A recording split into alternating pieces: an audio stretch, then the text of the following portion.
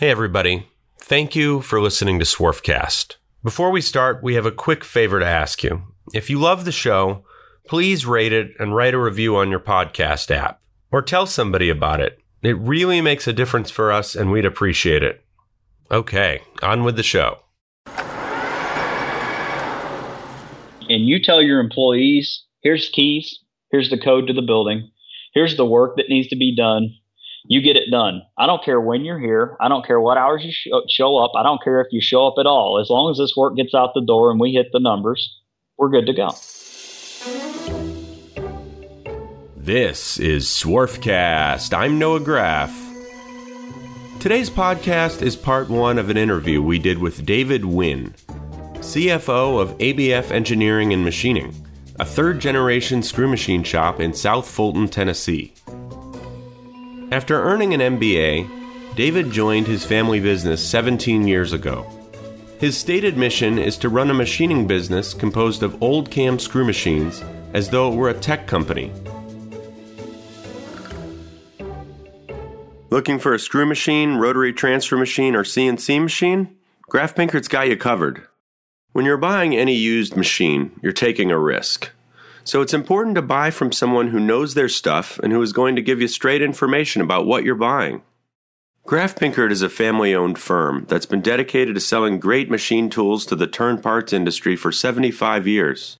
It specializes in the top multi-spindle brands, including Index, Schutte, Gildemeister, Tornos, ZPS, Acme, and Wickman. They also sell a variety of other types of used equipment, such as CNC Swiss, CNC turning centers, and parts washers. Machine tools are complicated. If you're going to buy one, you should go to people who are knowledgeable and committed to the industry. Learn more at www.grafpinkert.com. That's www.grafpinkert.com. I am thrilled to have Dave Wynn, CFO of ABF Engineering and Machining in South Fulton, Tennessee. Welcome to the show, Dave. Well, thank you. It's a pleasure to be here. Excellent. So first, I want to get a little bit of your background and learn about your company. So first, tell us what your company is and how long it's been around, etc. Give us the brief introduction to it.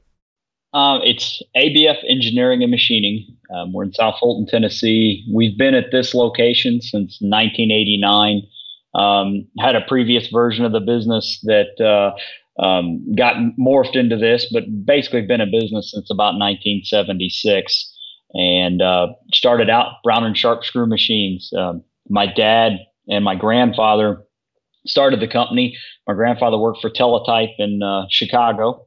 And they wanted to get out of the city, and they got a Brown and Sharp number 2 and hauled it down on an old rickety trailer and bought an old, essentially a rundown barn. It was so small they had to cut holes in the walls to put bars in the machines. And they'd go outside, and in the winter they'd go warm their hands by the coal stove and go outside and shove a bar in a machine, and then come back in and run parts.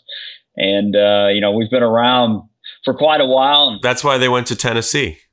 Yeah, to get out of the city.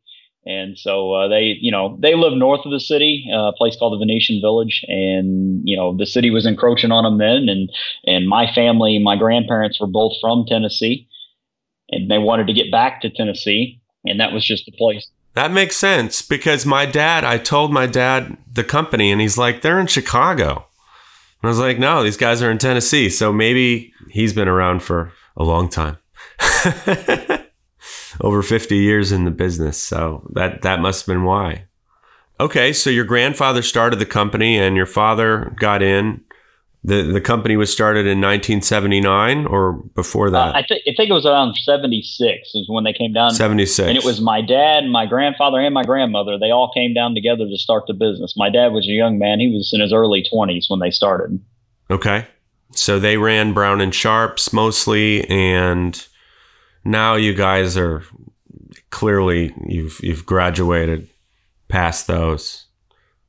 Well, actually, we still run Brownies. Still have about 15 brownies on the floor. I've got a couple Swiss machines, a couple Haas lathes, CNC mill and that, but I'd still say, the bulk of what we do, a big portion of it, at least a little over half of it's still on brownies, and still looking for new brownie work. The Brown and Sharp's still probably the best machine. Wendy Rogers said the number 2 Brown and Sharp was the most productive machine ever made. Well, yeah, we had prepared for this interview. That's why I set that question up. I wasn't trying to mock Brown and Sharps, but go ahead. Everybody mocks them. So you have 15. Your website said 50, but you've gone down to 15. Yeah, so we used to have 50. I guess I need to update the website, but we still have over 50. I think we have close to 100, but I have 15 that are actually inline running parts.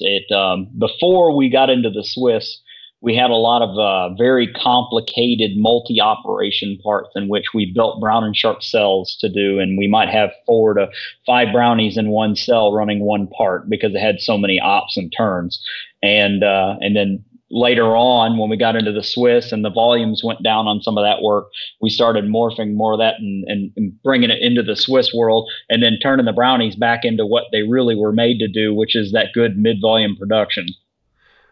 Interesting. Well, for the people, I think there's a lot of people listening to this podcast that aren't even really familiar with Brown and Sharps. How did just do a quick explanation of replacing the cams on the Brown and Sharps, and what do you mean by a cell? You had several operations and they would just connect to one another on the same part, work together? So how we did this, the Brown and Sharp is just everybody on the podcast is familiar with the CNC lathe. It works a whole lot like a CNC lathe. It has a turret, has tools in it, and you move. And I'll talk in CNC speak since a lot of modern people say it, but you move back and forth on a Z-axis. There is no X-axis on a Brown and Sharp turret, but you get your X-axis from your slides. Where what comes in with a Brown and Sharp that makes it so productive is that you can be working with your turret, but then also working with other tools simultaneously. Even the old school Brown and Sharps, the old G series, and even way back at the double belt system, you had a vertical slide most of the time and 2 cross slides. And even if you just had the 2 cross slides, you could be forming, parting off while you're working with an in-working tool. And it allows you to overlap a lot of operations. It's a very rigid machine. The power of the cross slide coming off a cam is extreme. Knight, we know Mr. Greg Knight, and he had a system years ago that had servo cam, and the servo that they had to have to drive a form tool on a cross slide for a brownie was huge, because I'm not 100% sure I'm right on the facts on this, but I think it's 4,000 pounds per square inch is generated by a cross slide cam on a Brown and Sharp. And so you can do a lot of work in a hurry on a Brown and Sharp cross slide coming off the cam. And the same thing is true from the turret. You can push tools really hard on a Brown and Sharp. You can do a lot of things that you can't do on a CNC lathe just from the sheer horsepower of it, because the nature of CNC is that the more RPMs you get on the motor, the higher the voltage you send into the motor, the more horsepower you got, unless it's geared somehow. And I think some of the more modern systems have alleviated some of that to a bit. But a Brown and Sharp is a 5 horsepower motor, but everything's gear driven. So you get 5 horsepowers in your cut no matter what you're doing. So if you're going at 30 RPMs on a really big tap, or if you're going at 5,000 RPMs on a little brass job, you get that full 5 horsepower on a number 2.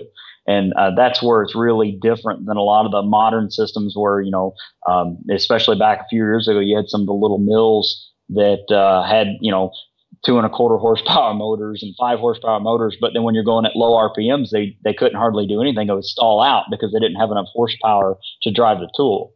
And that's where a gear system really comes in. So why a Brown and Sharp rather than say a Davenport or a Wickman? I mean, I know you can buy a Brown and Sharp for $2,000 or something. I mean, that's one reason, but what's the advantage of a Brown and Sharp over a different kind of cam screw machine?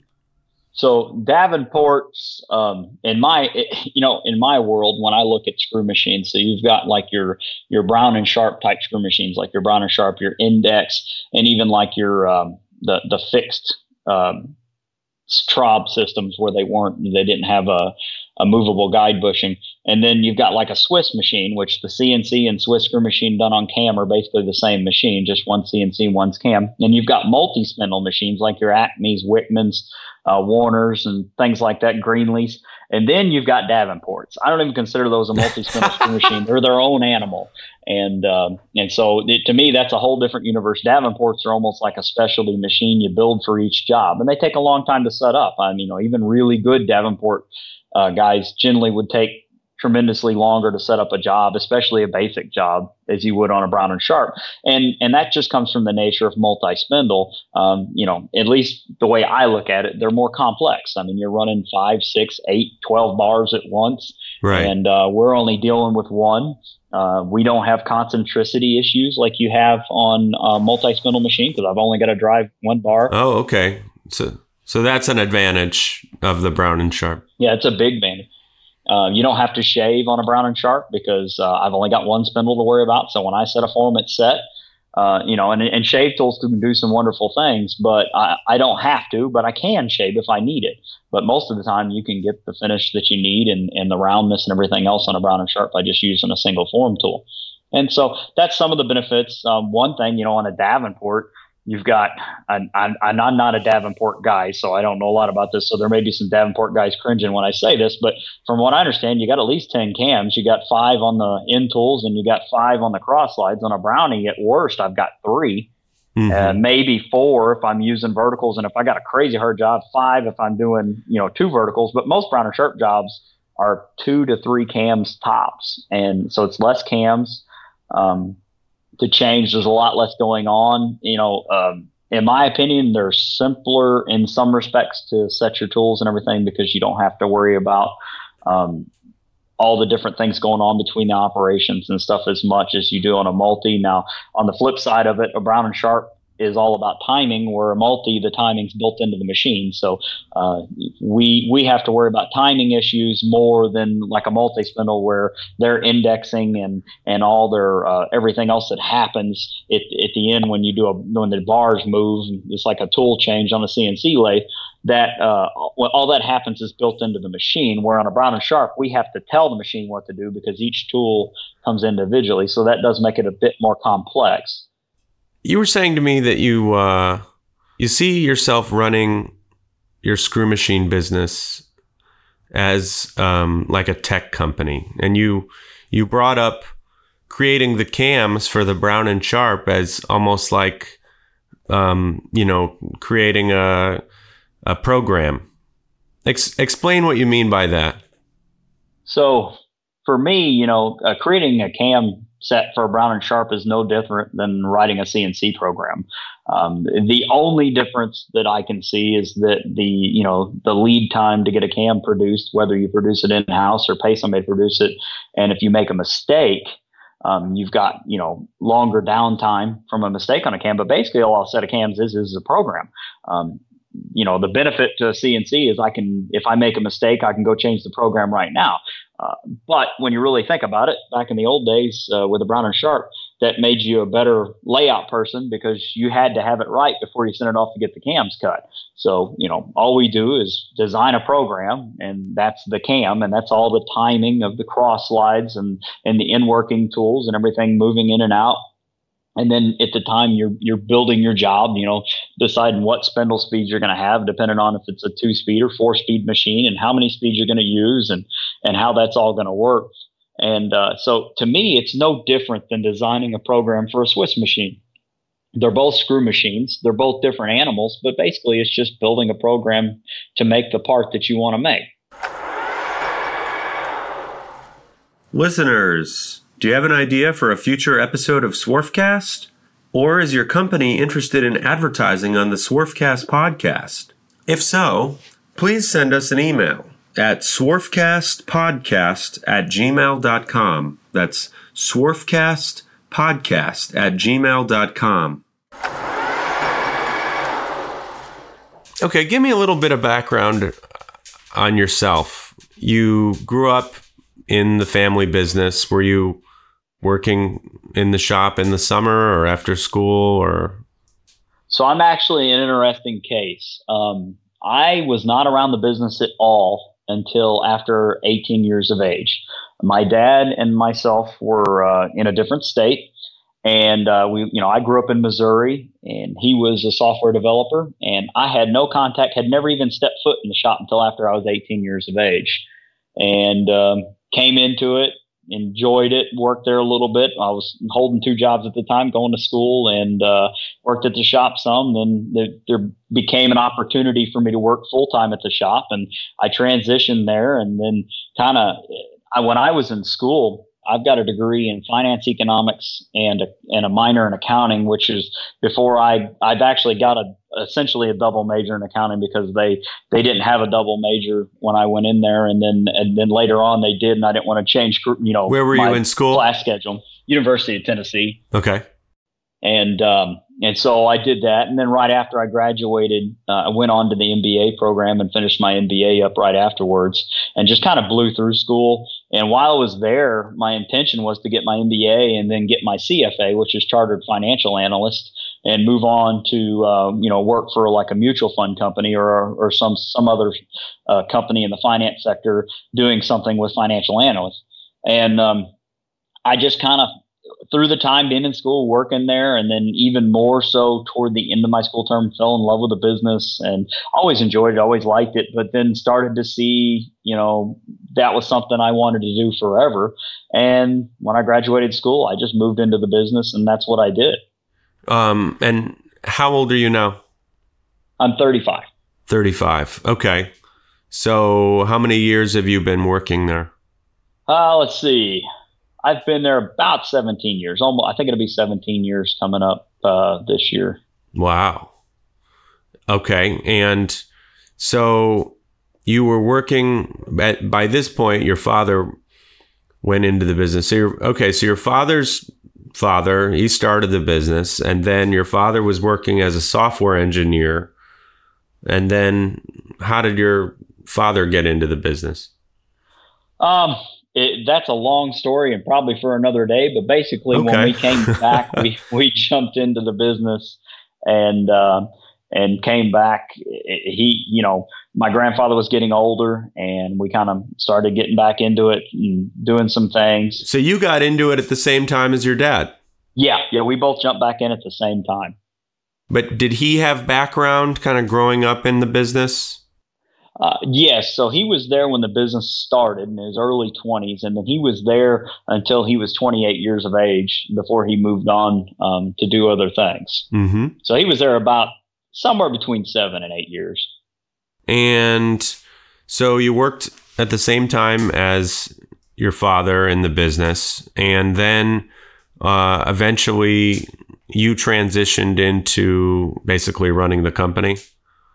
Yeah, so we went on, and it's been somewhere around 4 or 5 years ago now. After I graduated from the MBA program, I was out for about 3 or 4 years, and my grandfather was getting older and decided he was ready to get out. So my dad and I bought the business, and then that's when things really turned, because we started taking the business the direction that we wanted to go. Mm-hmm. And not that necessarily that my grandfather, was a hindrance or anything, but it's just that it was his business, and out of respect, we didn't make drastic changes until it was our business. And once it became our business, things changed dramatically, and that was just, purely a different vision for what we had for the company. Okay, so I'm curious, what is the vision? How did the company change?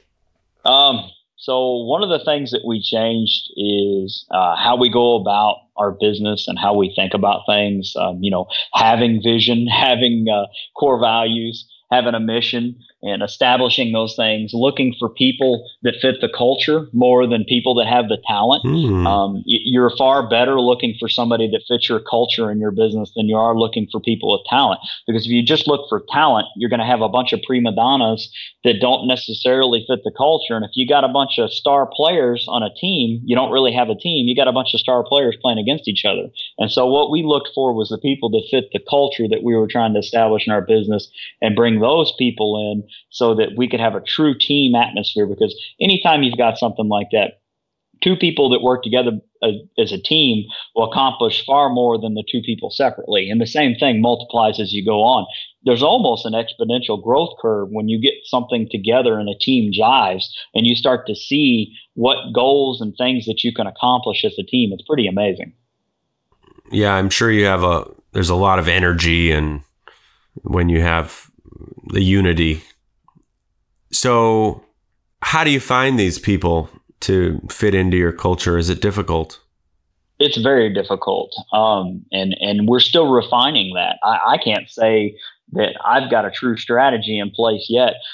Several of the people I have now, I will attribute to nothing other than divine intervention for how I got them, because there's no way that it was something to do with me.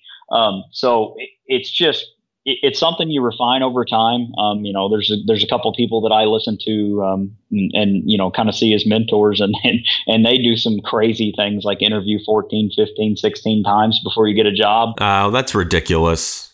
A lot of testing, a lot of analysis of people and checking culture. And I actually have started, I used to think that was ridiculous, and I've started to see the value in that, because you think about what it costs you to hire someone. I've heard a quote one time said that every time they made a bad hire, it cost them $50,000 every time, because by the time you figure lost salary, lost training, lost hours, lost productivity, and the search for new people, it just really slams you. And so that's true. But does interviewing somebody 14 times make a difference in making sure you've... Well, I'm going to quote this person and say what they said, but basically, if they're a donkey, I guarantee you in 14 interviews, I'm going to hear a hee-haw. Yeah.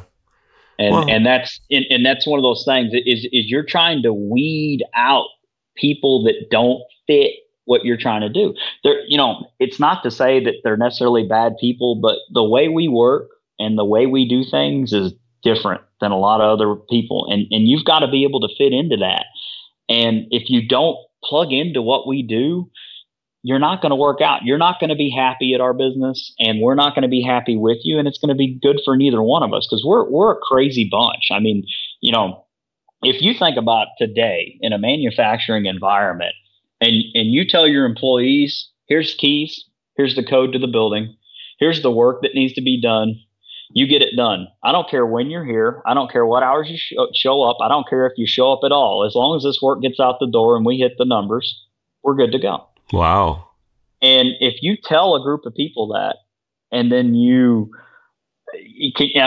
most people look at me like I'm a space alien when I talk about that. And I'll admit that, it's kind of funny. You give people that much freedom and they still generally show up like you normally would expect. So that's why you're saying you run it like a tech company.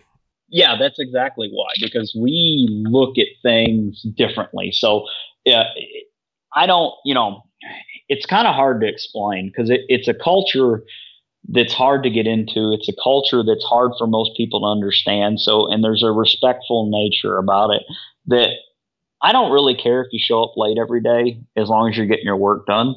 But then you don't want somebody that's taking advantage of it to the point that they're hindering the team. And so it's hard to find people that understand that. So I've got people that show up late regularly, but they're always hitting their numbers. They're always doing what they're having to do. And they're always making sure that the team as a whole, not just their individual things, but the team as a whole is performing as it needs to be.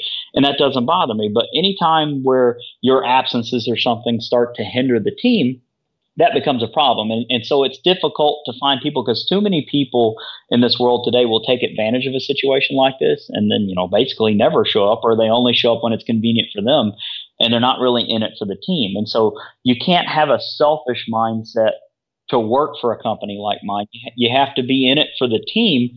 Yeah. But then again, you also have all that freedom. Oh, my daughter has a recital tonight. I can't work at the second shift, and it's fine with me. If you want to come in late tonight, come in early tomorrow, or whatever. You do whatever it takes to get the job done, and I'm not worried about it.